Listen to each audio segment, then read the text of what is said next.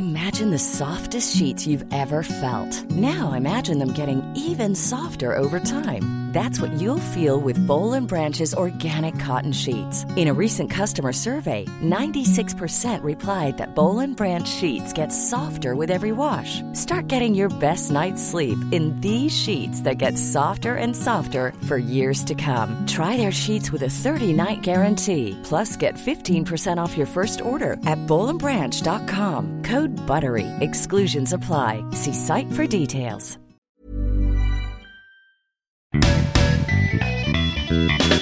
You're listening to Probably True. Please be aware that this podcast may contain strong language and adult themes. It would be boring without them. I went back to my old school a few weeks ago. Well, no, actually I didn't, because my old school isn't there anymore. They bulldozed it not long after my year left. Something about it not being suitable for human occupation or something. Anyway, I went to the school on the site of where my old school was, which was nice. I mean, I was there for a reason. I didn't just show up and be all like, hello, it's only me. I think I left my jacket in my locker 20 years ago. I'll just pop in and get it. It was a careers day, and the organiser lady asked me if I'd mind popping in to talk about my portfolio career, which is polite speak for faffing about and not getting a proper job.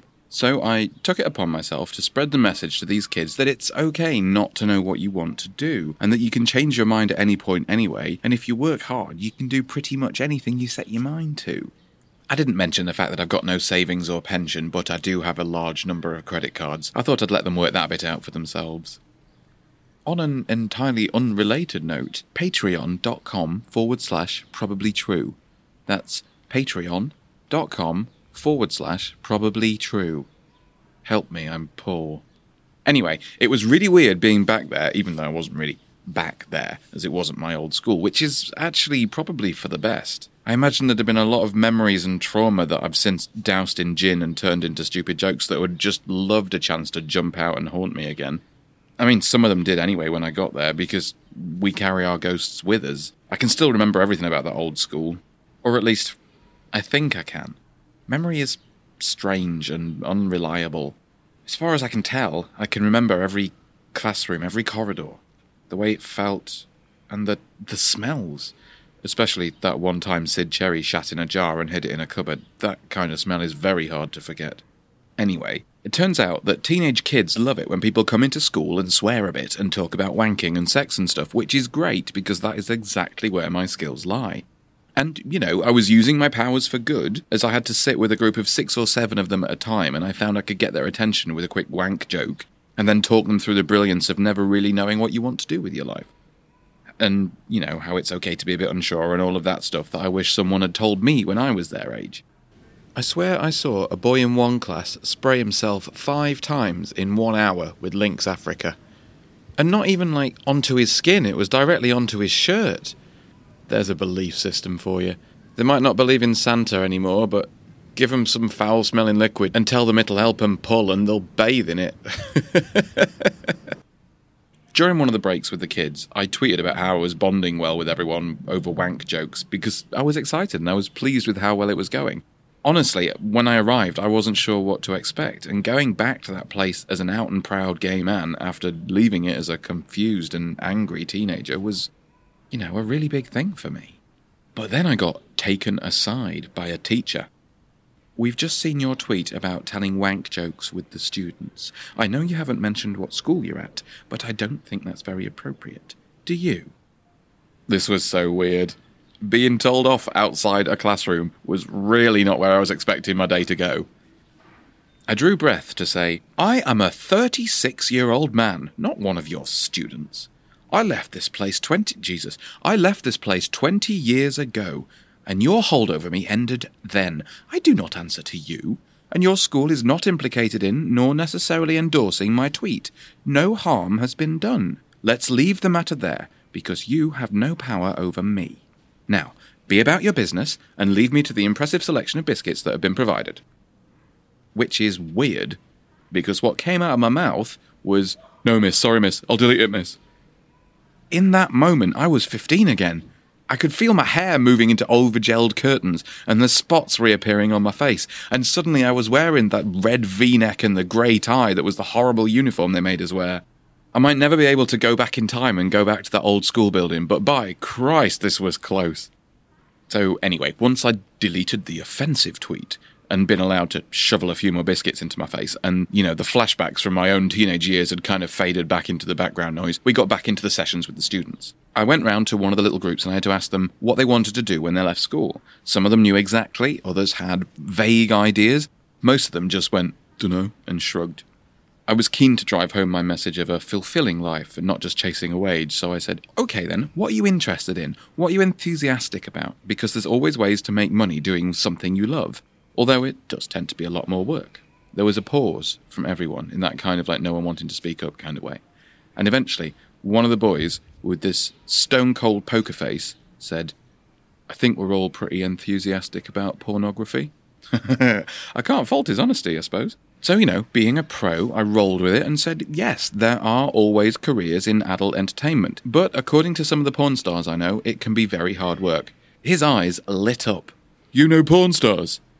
He'd gone from being the personification of a shrug, just draped in a school uniform, to suddenly alert and hanging off my every word. It felt great to be getting through to him until one of his mates said, yeah, but they're going to be male porn stars, aren't they? And then, bam, he was straight back to not caring.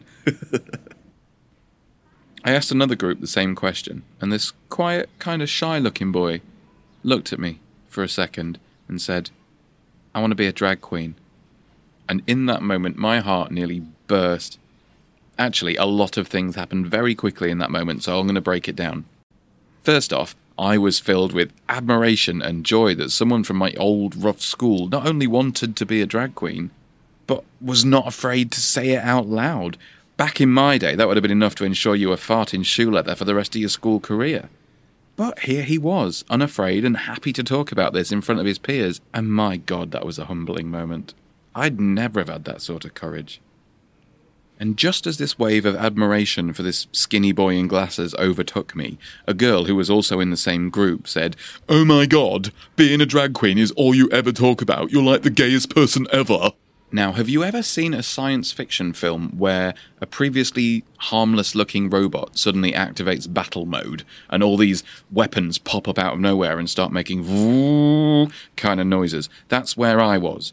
Terminator vision. 5 or 6 red sniper dots just suddenly swung round and converged on this girl.